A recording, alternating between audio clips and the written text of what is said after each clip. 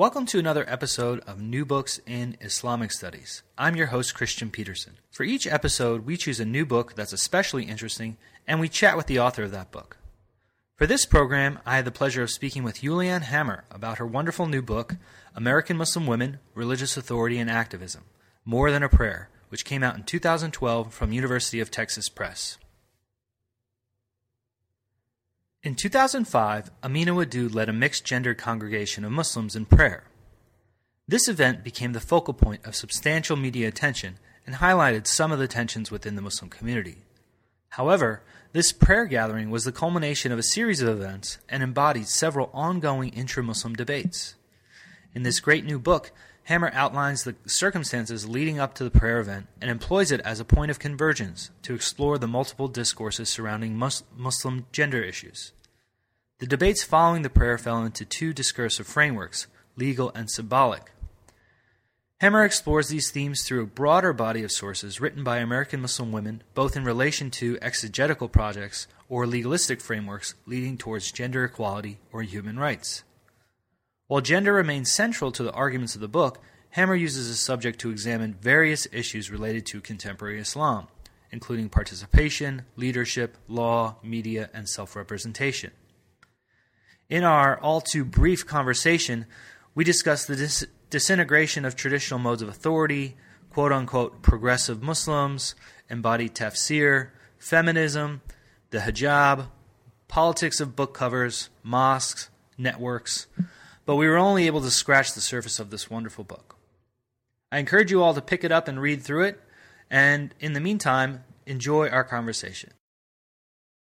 Welcome to another episode of New Books in Islamic Studies. Today I have the pleasure of speaking with Julianne Hammer about her wonderful new book, American Muslim Women, Religious Authority and Activism, More Than a Prayer. Good morning. How are you?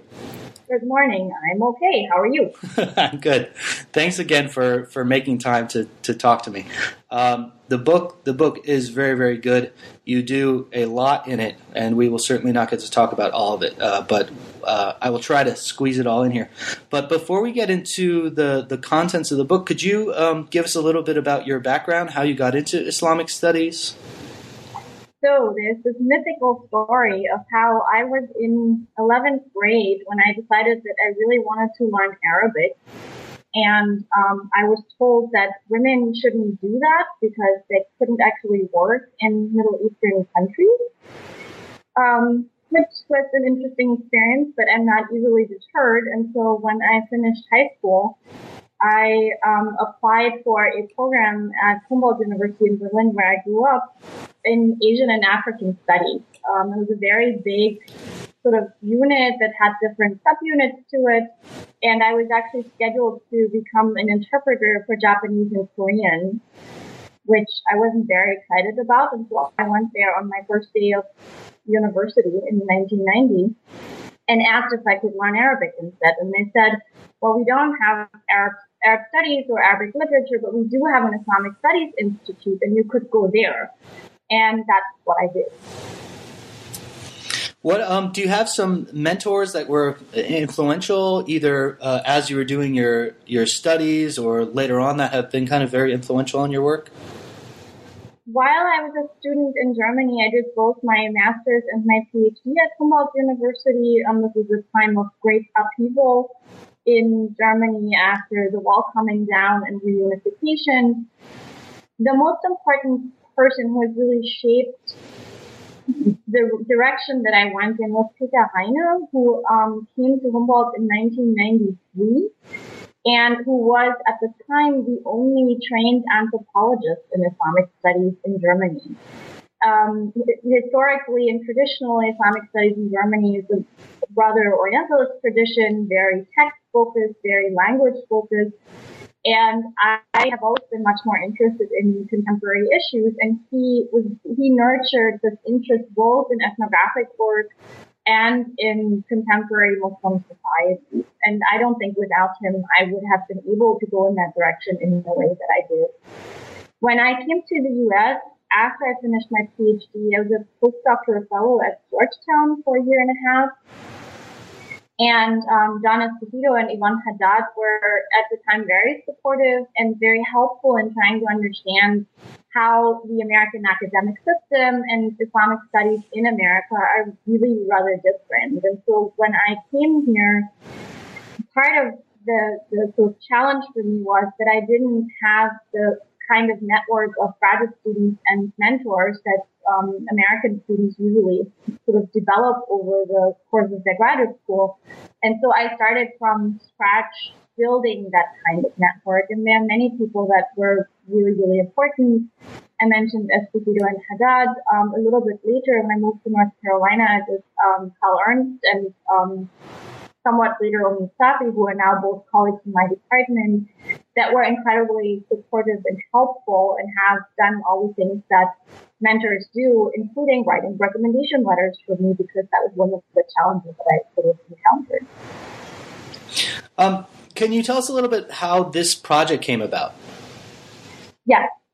My dissertation research was about Palestinians who had grown up in different diaspora communities and went back to live in Palestine and the West Bank primarily after the Oslo Agreement in the 1990s. So it was an ethnographic project. I had spent a significant amount of time in Palestine. I lived there for almost 2 years. And when I came to the U.S., there were sort of two challenges. One was that Palestine studies, not unlike in Germany, but in different ways, is incredibly politicized here. And I was very concerned that I would have a very difficult time getting a job, basically. And I also couldn't travel for a while because I was a new immigrant, so to speak. And I had done some research on Palestinian Americans because part of the group that I was studying of young Palestinians who returned were Palestinian Americans. And through that, I had sort of encountered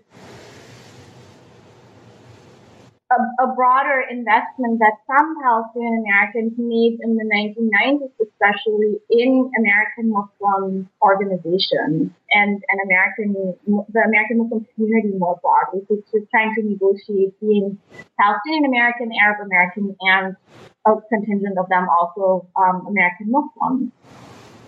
And I had realized in terms of disciplinary training, I come from an area studies background, that if I wanted to work in U.S. academia, I was probably going to invest much more in religious studies. And so it made sense to start with what I already had, which was sort of a sense of diaspora studies and migration, and integrate that with my interest in Islam and Muslims. And so that's sort of broadly how I got in that direction. And I've had an interest in American Muslim thought, so the work of American Muslim intellectuals, for a longer time. And it was actually, you're not going to believe this, but it was actually surprising for me how I ended up doing work on women. I've always had an interest in gender studies, but I had made sort of a vow to myself to not end up in the gender corner, because it's still a corner in my view.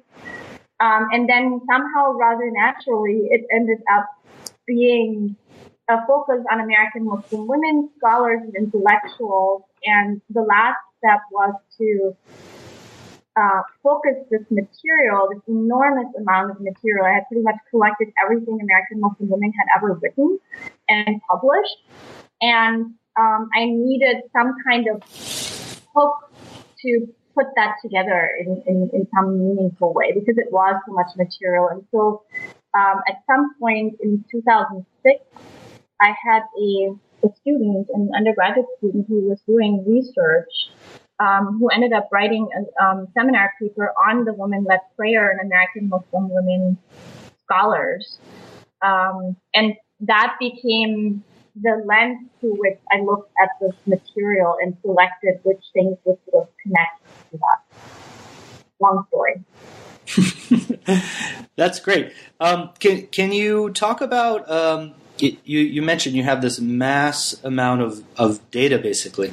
Can you talk a little bit about your sources? Because it's both ethnographic, but it's also a lot of text. So can you talk about your sources and how you kind of navigated those? So it's primarily textual. in the sense that I didn't attend the Women Led Prayer. I start by saying that I basically have no idea what I was doing on that day. So it wasn't something that was on my radar. I remember reading about it, but not sort of connecting it to anything academically. And I did make a decision because I had come from this body of text to not do real ethnographic research, as in talking to people who were at the prayer or talking to the authors of the texts that I had collected, primarily because I would argue that would have changed the direction of the book tremendously, because of course it would have become much more about how people negotiate their own perceptions of what they've done in the past. And I also didn't want the authors to interpret their writing for me. I wanted to approach the text on their own terms, so to speak. And so, in my view, it's primarily a textual study. And what looks ethnographic there, as I say in that chapter, is based on a video recording of the prayer that someone did and that they graciously shared with me. One of the real unique features of this book is you're basically studying many of your peers and your colleagues. Yes. Could you talk a little bit about that for anyone in the field who might end up doing something like this? What might be some of the challenges of studying your peers? So really my advice is just study dead people. Because it's so much easier. And I have to say, when I started this, they were less of my peers than they are now. And so this has been one of my great challenges because, as you pointed out, when you study people that you also know or get to know, you have to deal with what they think about your readings of them.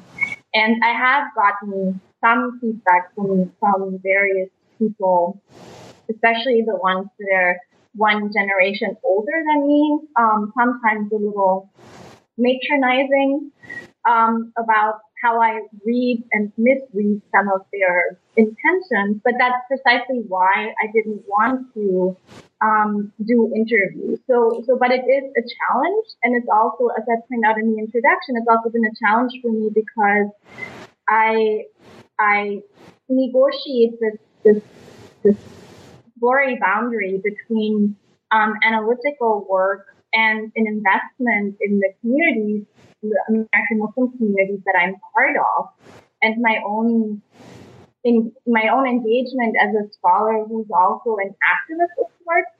And so this is a difficult. It was a difficult experience, and I realized that I really quickly get sort of defensive about having to explain this. And in light of the recent discussions about methodology and approaches and which scholars can be held critical, I do think that it is an attempt on my part to demonstrate that this is possible and that it is an important contribution to scholarship, not one that replaces other kinds, but that is part of the picture. That's sort of how I look at it. Yeah, I think you're very successful in this. So even though there's this focal point, this prayer event, which I'm going to ask you to explain in a moment, the book is really about the discourse of gender.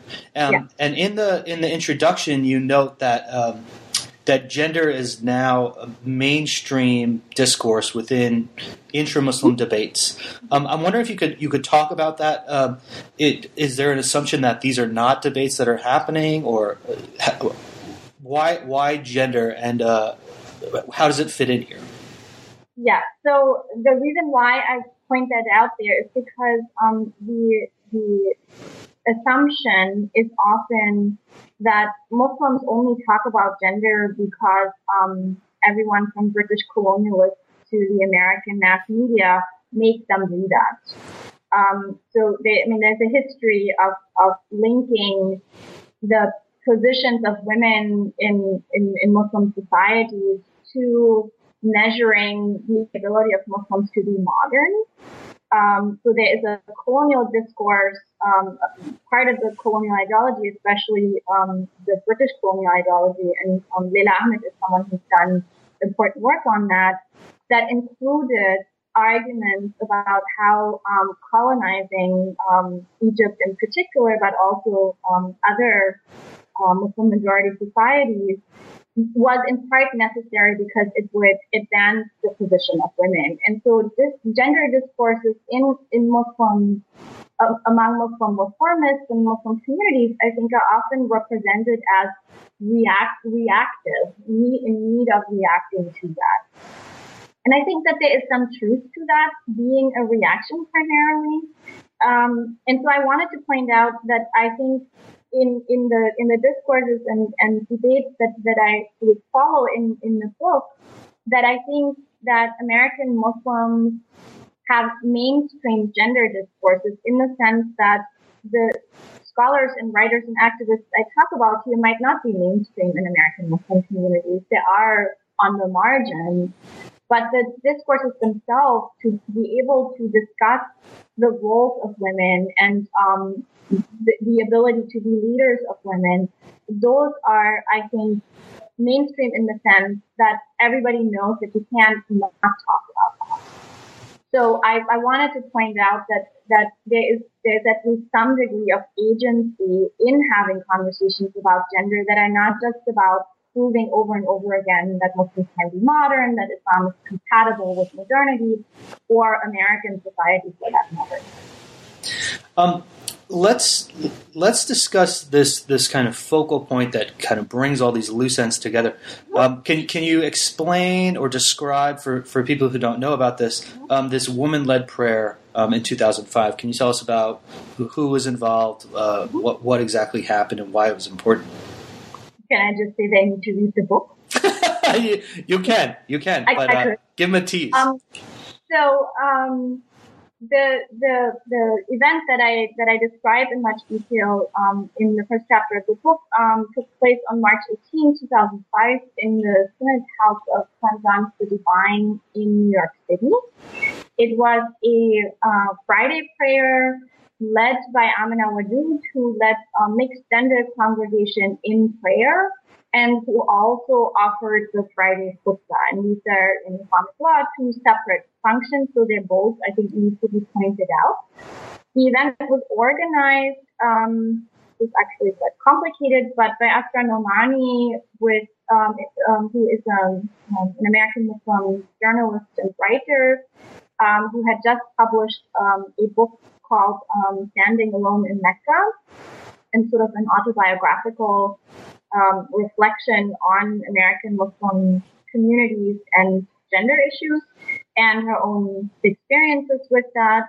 And Salima Abdul-Ghaffur, who is the editor of a very successful book called Living Islam Out Loud, and an edited collection of American Muslim women's narratives, and Sarah Tantawi. The event was supported by the Progressive Muslim Union. And so there's a very particular direction in which that goes. And in terms of describing the event, so it couldn't take place in a mosque because none of the mosques in New York City were willing to host it. And one other venue, which was an art gallery, was threatened because the prayer was announced beforehand, I think about a week before, and the debate basically started before it had taken place. In the end, at the Synod House, which is a very beautiful building, there was a lot of security surrounding it because there had been threats. There were about 120 people who participated in the prayer, quite a number of people who were observers, and about 120 or so journalists, because it had been widely publicized and there was a lot of interest in it. So yeah. Well, and so yeah. Why is this event important? And also why you talk about why it's not necessarily unique, right? So could you talk about both sides of this? So I wanted to make the argument, obviously, that the event was important. Otherwise, I wouldn't have written so much about it. But I also wanted to point out that there was this historical point. So it's not unique, both in the sense that there have been women-led prayers before. So women leading mixed gender congregations in prayer is not typical. It's not unprecedented either. And I try to explain that there is actually a longer history to it. But this event is widely publicized. It's basically mediated, and I think that it kicked off a conversation that in that form hadn't happened before. At the same time, and this is versus the question of whether individual actors push history or if history pushes individual actors to do certain things. I would argue that if it hadn't been on that day with that set of people, something very similar would have happened relatively soon. So I want to point out that I think that it is part of something broader that was happening in American Muslim communities in terms of gender debates. And so the symbolic event is significant. But I'm convinced that something similar would have happened even if Asghar Nomani had not organized this particular one, even if Amina Wadud had not agreed to participate in it, even if Asghar Nomani had not wanted to promote her book, which is one of the charges that you find in response to the prayer, something similar would have happened. So it's significant historically, but it's not unique either in happening at all or in happening in the way that it is in the public leadership. Now, much of the reactions that you discuss in the book kind of followed in two different kind of frameworks, one in kind of legal terms and one in symbolic terms. Can you talk about some of these responses within this debate of the legal and symbolic importance? Mm-hmm. Mm-hmm. So one debate that happened and that starts beforehand is whether it is actually in accordance with Islamic law, which becomes this term that's wielded by people as a weapon of debate. And the question here is both whether Islamic law can possibly be interpreted to accommodate the possibility of a woman leading Friday prayers and giving the Friday khutbah. And the other question, and this is important and often gets lost in the conversation, is whether the prayers of the people participating in a Friday prayer led by a woman are valid and accepted by God. So the debate is both about sort of technical aspects of prayer, but ultimately the concern is that whether the prayers are considered valid, because Muslims pray in order to accumulate deeds and fulfill their duties, and so that makes it legally significant. And the majority of the legal discussion point out that there is no support or very little support.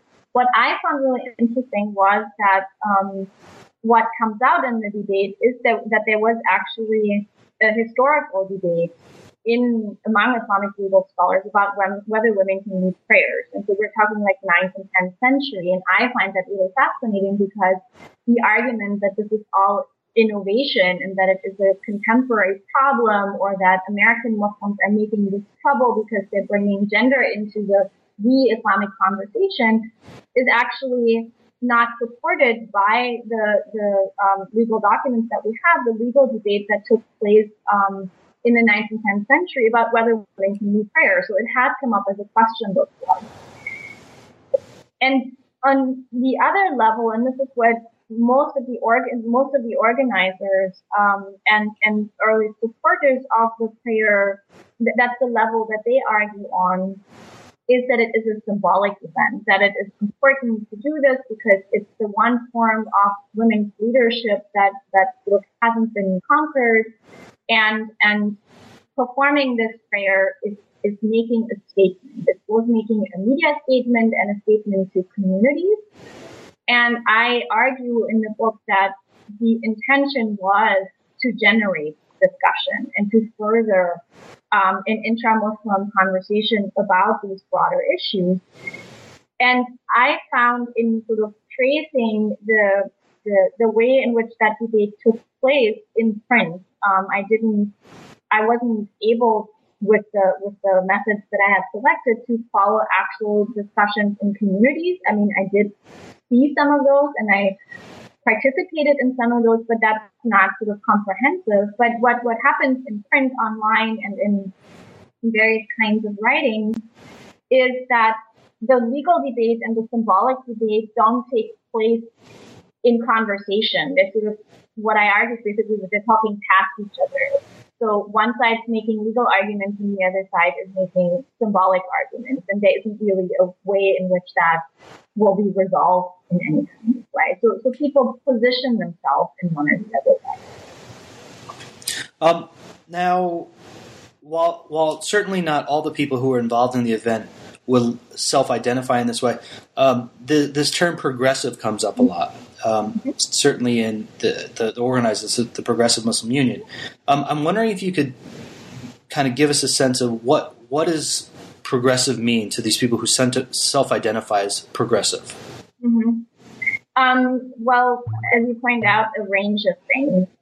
Some of the people, even who were at one point or the other point involved in the Progressive Muslim Union, are divided about what the progressive part of that means.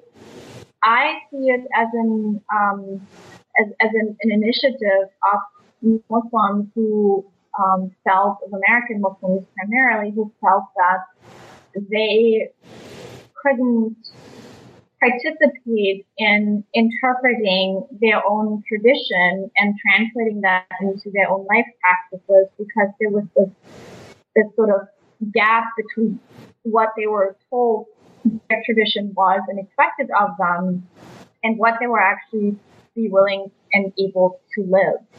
And the Progressive Muslim Union has a complicated and relatively short history, and I think it's that short and complicated history is a good indicator of how problematic the label is.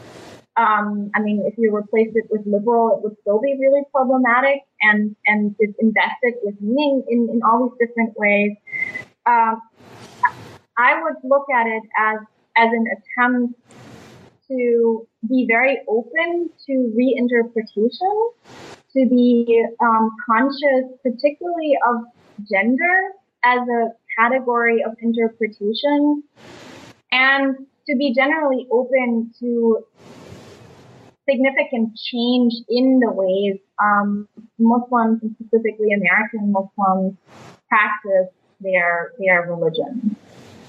This is kind of good lead into in the third chapter you talk about gender justice and Quranic exegesis, and you kind of frame that in this term embodied tafsir, kind of borrowing from Sheikh's tafsir of praxis. Can you kind of explain what this is, what you mean by this? Yeah. So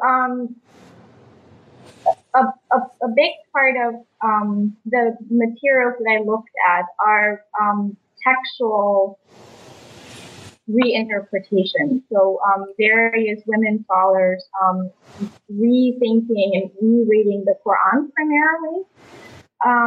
But I argue that the prayer event fits into that as a pattern because there are in fact other ways of interpreting the Quran. And Sadia Sheikh, who coined the term tafsir of praxis, uses it in a very particular context to argue in her research with survivors of domestic violence in South Africa, Muslim survivors of domestic violence in South Africa, that you can basically live interpretations of the Quran even if you never write down a word of it. That there is a way to live tafsir. And I mean, there are various debates about whether the category of tafsir should be and can be analytically opened up beyond textual interpretation to writing a commentary on the Quran. And so there are different ways in which this can happen. There are people who have argued that certain fiction, certain literature written by Muslims is in fact tafsir. So that there are other ways in which there's a wonderful dissertation by Timoryevskaya who argues that particular American Muslim intellectuals have offered oral tafsir in their work. For example, W.D. Muhammad. So that the category itself is open up beyond the kind of narrow textual interpretation. And so I argue that the prayer event itself is tafsir by bodily movement, by participating in a congregational prayer that embodies these alternative interpretations. Now, this larger kind of gendered exegetical project is often either by the authors themselves or from the outside as feminist. And I'm wondering if you could kind of discuss this term, because some people, adapt and use this term feminism, but a lot of people kind of reject this idea of an Islamic feminism. So can you talk about this a little? Yes. So there are different layers to this conversation. There is the question of whether there is such a thing as Islamic feminism. There is a debate about whether there's a distinction between Islamic and Muslim feminism and what those distinctions might be. And then there is a debate among Muslim women scholars and activists also about whether the term feminist should be used at all. And like all terminology, it's incredibly politicized, and like the term progressive, it's invested with different meaning by different people. The point of contention is often sort of at the intersection of two issues. One is that much of American mainstream feminism has been primarily secular. So many of the earlier feminists, especially in the first wave, were women who thought of religion in general as part of the problem, as an expression of patriarchy, and thus as beyond redemption, to use a very religious term. And of course, there are religious feminists, both in America and in Europe. There's a rich tradition of Christian feminism and a little bit later Jewish feminism, but they're on the margin of the feminist movement. And the second part of that story for me is that many of the early feminists also used Islam and Muslims as a backdrop for their own advancement, so to speak. So to talk about the oppression of Muslim women was sort of like the worst example of what women can go through and shouldn't be going through. And as other scholars have presented much more eloquently, early feminists, European feminists in particular, were complicit in the colonial project and provided arguments for colonial ideology. And so the term in that sense is tainted. And it is relatively easy, it has been relatively easy to dismiss scholars and thinkers who use the label feminist for themselves as a Western, quote unquote, outside influence on Muslim society. So as something that is essentially foreign to Muslim societies and communities. So that the argument then is that it is not an indigenous concept and it is in fact a colonial concept. And so women scholars have had to negotiate what that means for them. To use or not use the label. Some use it very comfortably and have actually, in fact, close connections and draw extensively on existing feminist theory, while others are clearly very uncomfortable with the term and its implications.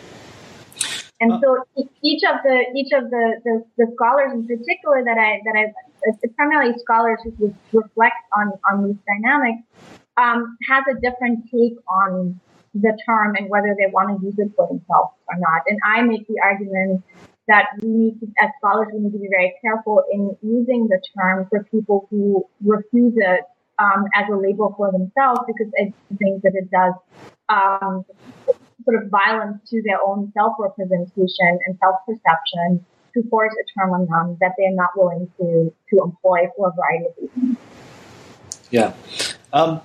Now, you go through several authors, and of course there's differences between these, but can you talk, just give us kind of a understanding of what are some of the shared characteristics of these American Muslim women exegetes? Yes. Well, the first thing is that they don't share participation in a movement. I'm very reluctant to represent them as a movement, so to speak. Many of them in both the first wave in the 1980s and 90s, and then into the 2000s, have, I think, primarily seen themselves as lone fighters for their own cause. They have a number of things in common that they negotiate in different ways. I think the most important one is, as I pointed out in that chapter, their assumption that gender justice or gender equality or sometimes even gender egalitarianism are a given. So that's not negotiable. And their assumption is that this is God's will. God wants gender justice. And they have somewhat differing and pretty elaborate framework for arguing that. And all of the ones that I look at in this particular context have focused their work on the Quran. And to varying degrees, engaged with the Sunnah, with Hadith tradition, but both reject much of the Hadith tradition to varying degrees and reject most of the existing exegesis on the Quran, the exegetical tradition, as patriarchal and thus inherently misogynist, which in turn explains why they need to come up with these new interpretations. And so another thing that they have in common is that they argue that new interpretation is necessary and required of Muslims in particular eras and time periods. Just so we can get through at least a larger portion of the book. In the following chapter, you talk about women's rights and Islamic law. I'm wondering if you could give us a sense of how American Muslim women have worked through some of these debates revolving around women's rights and gender equality in legal terms. Mm-hmm. So these are two really different kinds of categories, right? So like on the one hand, part of the chapter engages with women scholars and activists who employ a human rights framework for talking about Muslim women's rights, which, as we know, has a long history. So human rights don't drop out of the sky, but are a product of European 20th century post-World War II history, and are very sort of determined by that history and by primarily European powers and politics. And so there is a debate about whether the way in which women's rights are defined as universal, as part of the universal human rights tradition, is actually applicable to Muslim society, or whether there's something that both concentrates power in the hands of Europeans and those of later Americans to define what women's rights are, or whether there is in fact a way to participate in this conversation on an equal level. And so there are activists who have adopted a human rights framework to talk about women's rights. You can argue about whether that's effective and successful, but some people have a real investment in that. And then there is another group amidst relatively little overlap, I would argue there, who say, well, the Quranic exegesis and the reinterpretation is really important, but how this translates into real changes in Muslim communities and societies is through Islamic law and through interpretation of Islamic law, which is something that the majority of the Quranic exegetes, women exegetes, don't do. So there's a sort of a distinction here. And so the engagement with Islamic law goes along similar lines. It's an argument about whether Islamic law needs to entirely be reinterpreted, whether you can retain methods but change outcomes, or whether Islamic law should become completely irrelevant because it cannot be reformed. And so we have a whole spectrum of ways in which women scholars engage with Islamic law. It's a smaller group, I would argue, than the Quranic exegetes, and there is more of a conversation about that. But so placing the human rights discourse and the Islamic law discourse in one chapter was more a matter of space than that they're actually really connected with each other. You also talk about the role of authority and how women have begun to establish themselves in roles of authority. Can you talk about this idea of kind of traditional sources of authority and then some of the factors that allow women to now step up into these roles? Mm-hmm. So very broadly speaking, I think the question of religious authority is one of the key questions that I see in religious studies and that has shaped and transformed Islamic studies in particular in significant ways. And so I would argue that this isn't only about women's authority, but that putting it in the context of gender is just focusing it in a particular way.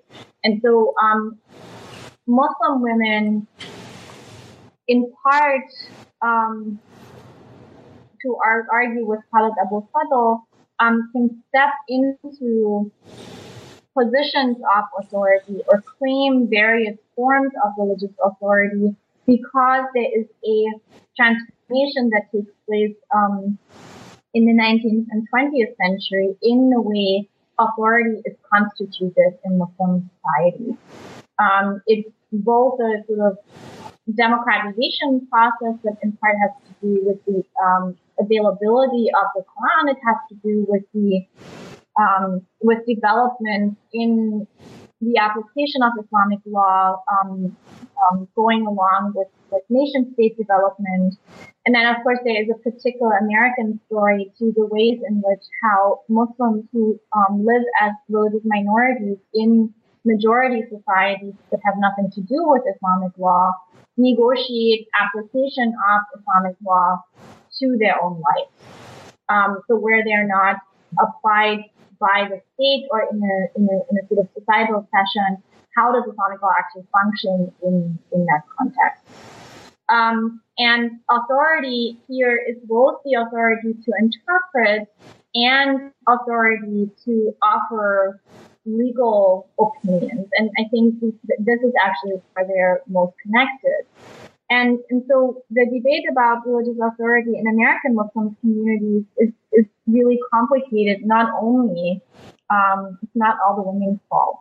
There are other questions about who inhabits positions of authority and how American Muslims determine for themselves sources of authority. And I make a distinction between authority that is invested in people like scholars and leaders, and authority that is claimed by those leaders and scholars. And of course, they're not entirely independent of each other, but I do think that there's a way in which someone can step into a position and claim religious authority and then need to build what I describe as interpretive communities. So has to convince others of their authority to do what they actually do.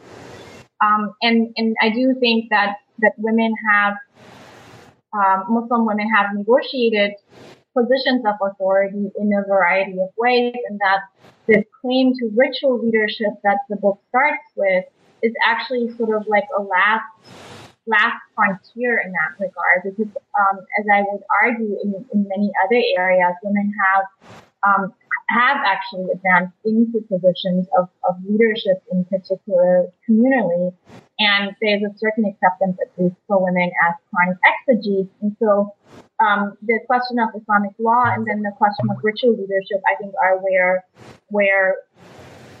there is still quite a bit of space to move further.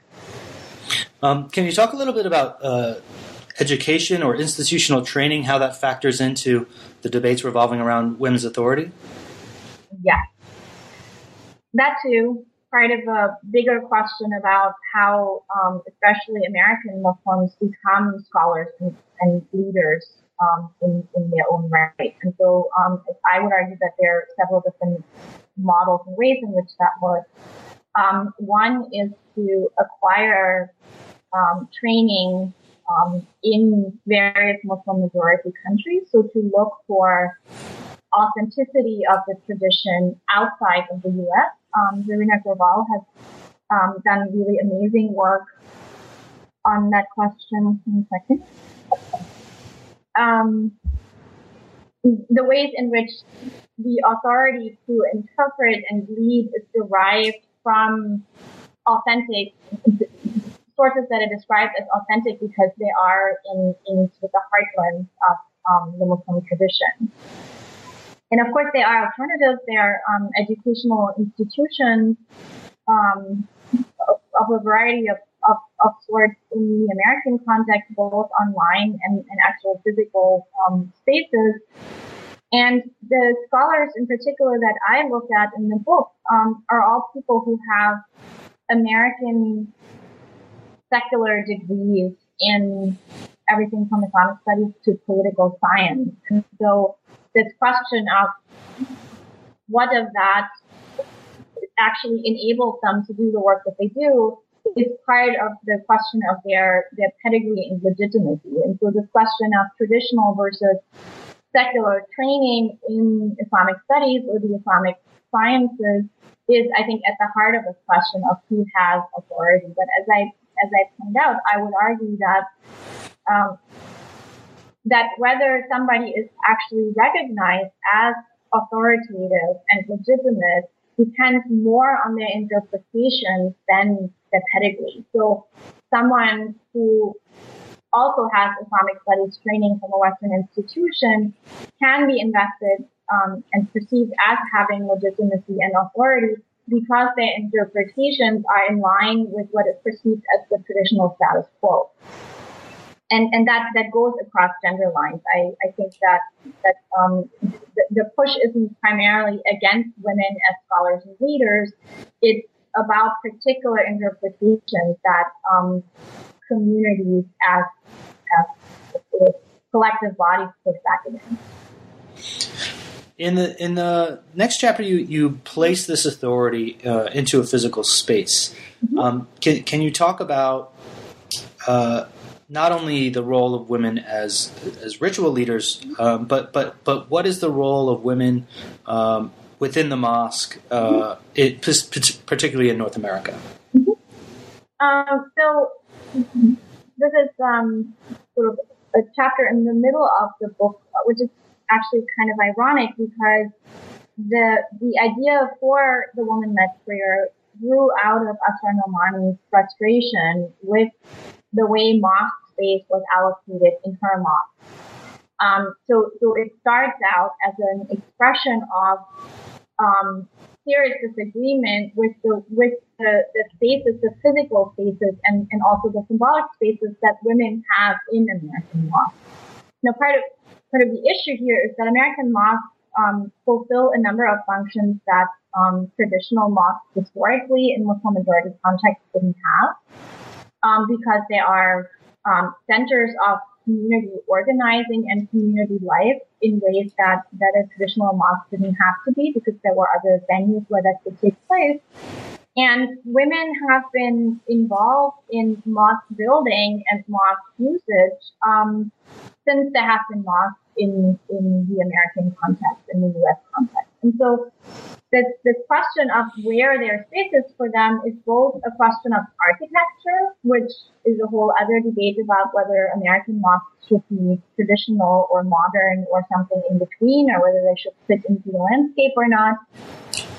And part of that is that they're there's a range of ways in which women are or are not participating in congregational prayer in mosques in different regions of the Muslim majority world. And some of these debates are brought here. And so there's a range of practices associated both with whether women participate in congregational prayers and where they do that, if they do that. So we have everything from the downstairs, so the basement space for women to an occasional place where you can find men and women praying side by side in separate sections, and really everything in between, from a physically entirely removed space to a space that is used by men and women at the same time. And this isn't only about participating in prayer and being able to see the imam and hear the imam reading the prayer, but it's also about participating in lectures, being able to ask questions, and a question that comes up all the time, which is whether women can actually lecture to men in mosque spaces. So these are negotiations of how to have mosques as religious spaces in the American context, and questions about how women can be accommodated and incorporated into those kinds of spaces. And it is very clear, especially from the more historical research in the earlier 20th century, that women were essential participants in community building. And so some of this is actually the development away from somewhat more inclusive environments space-wise, even though I think it's clear to me as well that there are more women involved in mosque organizing and community work than there were earlier, like maybe 6 or 7%. Within this context of space, you also talk about the voice. Mm-hmm. I'm wondering if you could tell us kind of the direct and symbolic significance of the woman's voice in the mosque. Mm-hmm. So I was already alluding to that when I was talking about whether women can ask questions to speakers or whether women can actually give lectures in mosques to men. And the underlying discourse is one that is actually quite modern, as in there is a very conservative discourse about Muslim women's voices that points out that Muslim women's voices are part of what makes them sexual temptation for men, and that there are various limits that can be placed based on that argument on who women can speak to. This can extend to Quran recitation, call to prayer, singing, speaking on radio or television, and speaking to men that are not part of their immediate family. And so it's a spectrum that inhabits. And in terms of participation, clearly when one is not able to speak in a community setting, that has repercussions for their participation.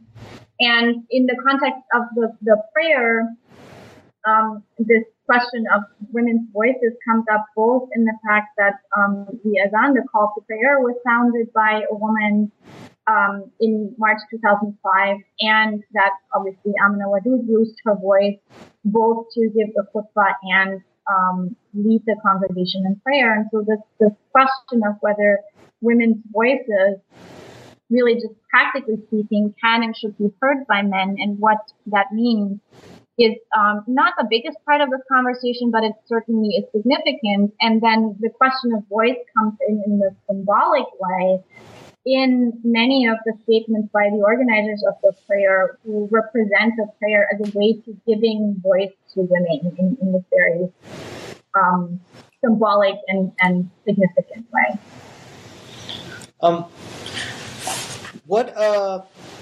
What happens to the media representations of Muslim women when we take American Muslim self-representations into account?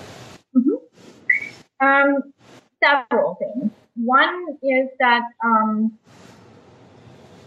as I said, I think one of the purposes of the organizers in publicizing the event beforehand and having this significant number of journalists and cameras and voice recorders at the event was to challenge media representation, and I'm using media here broadly because I don't have time to separate it out. I'm very aware that there are very different kinds of dynamics at work in different forms of media. But to challenge what they see as stereotypical misrepresentations of Muslim women as silent and oppressed and not able to say or do anything. Because clearly here you have a group of women and men who support what they're doing, who are speaking very loudly, who are doing what they intend to do, and who have things to say. So I think part of the purpose was to challenge media representation. I argue in that chapter, though, that in a way, each of the main actors also stepped into already existing media frames on two levels. One is that the sort of lonely fighter representation that both Asra Nomani and Amina Wajeed fall into, Nomani much more willingly than Wadud, I think, basically means that they reconfirm what this media frame already represents, which is that they are an exception to the norm, which is that Muslim women are oppressed. So they are examples of women who are trying to sort of shake off this oppression, but they are an exception. And the other really big danger that I see, and I don't know that I've seen that reflected upon enough in my view, is that the representation of American Muslim women, maybe more broadly, as less oppressed than other women in Muslim majority societies. So comparing Asra Nomani to women in Afghanistan, for example, or Asra Nomani writing about women in Saudi Arabia as so very different from her, actually reinforces the idea that Muslim women in Muslim majority societies are even more oppressed. And so there's sort of there's this way in which self-representation and claiming the right to self-represent is often really well intentioned. And I'm not saying that it isn't also changing things over time, but I do think that there is a significant danger in assuming that that's actually going to break the stereotypes, so to speak, or to speak in the title of one of the books that I looked at, Shattering the Stereotypes. Because I think it often doesn't do that, it does the opposite. Now, I don't want to take up too much of your time, but there's one other thing that I want to note. Now, I really like in the conclusion that you don't just kind of wrap it up for us. What I really appreciate is you take a moment to kind of reflect on what you've left out and how your study can kind of lead to other examinations within this kind of discourse of gender. And I wanted to ask you, though, since you've kind of talked about this mass of data that you have, and you have a chapter on these memoirs or these personal writings, you talk you don't really talk about the hijab at all in the book until this conclusion, but you talk about the hijab in relation to these book covers on this since 2001. Fairly well-developed kind of literature. Can you talk about how the hijab kind of is situated here? Yes. So I took the advice of two of my colleagues and friends, Zarina Grabal and Rosemary Hicks, at a workshop we were at together, I think in 2008, where they both said, don't have a chapter on hijab, because it will basically take over the entire book. And of course, the question of hijab and women covering women's bodies is all over this literature that I looked at, especially the memoirs and narratives.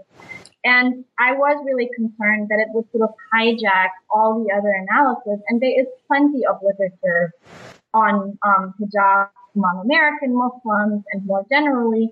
And so I'm frankly a little bit tired of having this conversation. And well, forgive me then. No. It's just that I really didn't want it to hijack the entire book and putting it in one chapter that I really didn't want to write that much in a book that was already longer than my publisher was happy with. So it wasn't a very difficult decision. But then the question of the book covers was sort of a way to get away with that, to say, I acknowledge that that's there, and I'm glad that other people are doing it. I just want to point out how this works in the context of the book covers, and I want to point out that I'm very, very proud of my book cover.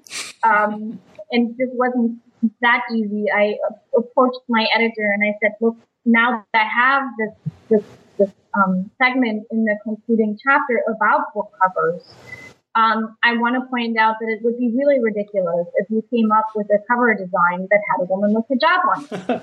And he said, well, yeah, I kind of see the point. So what do you want? And so I sort of went back and forth, and eventually we ended up with this, which is a picture I took myself to show them what I had in mind, and then basically just took the photograph that I took and said, okay, we're going to put that there. I'm very proud of that because the politics of book covers, as you see in that concluding chapter, are really complicated, and I was very worried about looking like a real idiot talking about the politics of book covers and then ending up with some version of the hijabi woman on my cover. So I'm proud that I won that, but it's also because it's a university publisher who was open to that conversation. Yeah, it is a very beautiful book as well. So for those listeners who can get their hands on it. Before I let you go, can you tell us a little bit about what you're working on now, or what might be coming out in the future, so that we can explore your work further? Sure. So one thing I'm happy to report is that a chapter that didn't make it into a book on the dynamics of Muslim women scholars in American academia actually ended up being properly written and finished, and it will be part of the Cambridge Companion to American Islam that Umi Safi and I have been editing, that should come out sometime next year. So that I was very happy that I found a space there to include something that I couldn't fit into the book, because I think it would have been good it was good to sort of finish that up. And the new project that I'm working on is an attempt, I think it's working really well, but yet it's still an attempt at this point to connect textual and ethnographic work. I am working on a project tentatively called Peaceful Families, American Muslim Efforts Against Domestic Violence. So I'm not looking at the fact that there is domestic violence in Muslim communities, but at what American Muslims have done since about the 1980s in order to address domestic violence in their communities. And so they will eventually, inshallah, be a book. I've written several shorter pieces that engage with aspects and segments of that, and so that's what's been taking up most of my time. And in an interesting way, it's a very logical extension of this book that we're talking about here, in the sense that one of the inspirations for it was that some of the Quranic exegesis that I studied had to do with verse 434, which is a key verse for questions of marital hierarchy and the disciplining of wives. And some of the exegesis that I studied had important and significant things to say about that. And so there's a direct link between that and that work I'm doing now. And the other important step for me is that it takes me away from exclusively focusing on women, which I've increasingly argued isn't really gender studies, to looking at both men's and women's approaches to questions of marriage, marital hierarchy, gender roles, and domestic violence in that context. Excellent. That sounds great. Well, thanks again for making the time to talk to me. It was certainly enjoyable. I'm sorry that we weren't able to get to. You really pack a lot into this book, so I encourage all the listeners to explore it further, because we only scratched the surface. And there's one thing that I want to say that I'm actually really proud of. Some scholars in the academy are very proud of writing books that most people can't understand. I'm actually really most proud that I think the book has come out to be really accessible. And the main reason for that is that I wrote it with my own students in mind. I wanted to have a text that I could give them to explain the things in the way that I teach. And so I think it is very accessible for undergraduate students. So as a bit of self-promotion, I think it's both scholarly but also accessible on the level that most of our students will be on. I would agree, 100%. Thank you. All right. Well, thanks again. Thank you. Take care. Thanks for listening to my conversation with Julianne Hammer about her wonderful book, American Muslim Women, Religious Authority and Activism, More Than a Prayer, which came out with University of Texas Press this summer in 2012.